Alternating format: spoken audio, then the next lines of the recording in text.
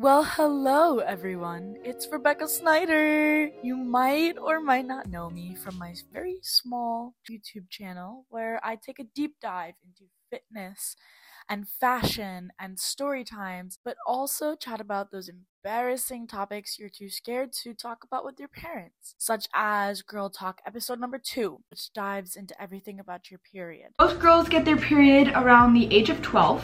I got mine at 12. My sister, I think, got hers at 14 or 15, and my mom got hers at 16. Or mistakes to avoid in your first year of college. First thing that you should avoid is holding up in your room all weekend or going home every single weekend. But best of all, crazy story times like the one about my crazy ex-best friend.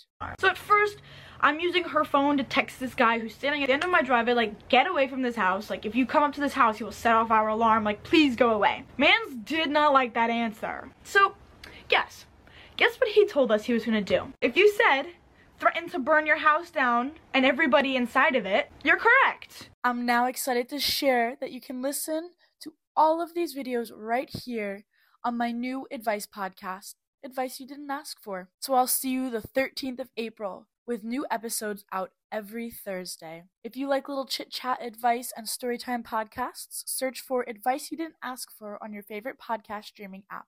And make sure to follow so you never miss an episode.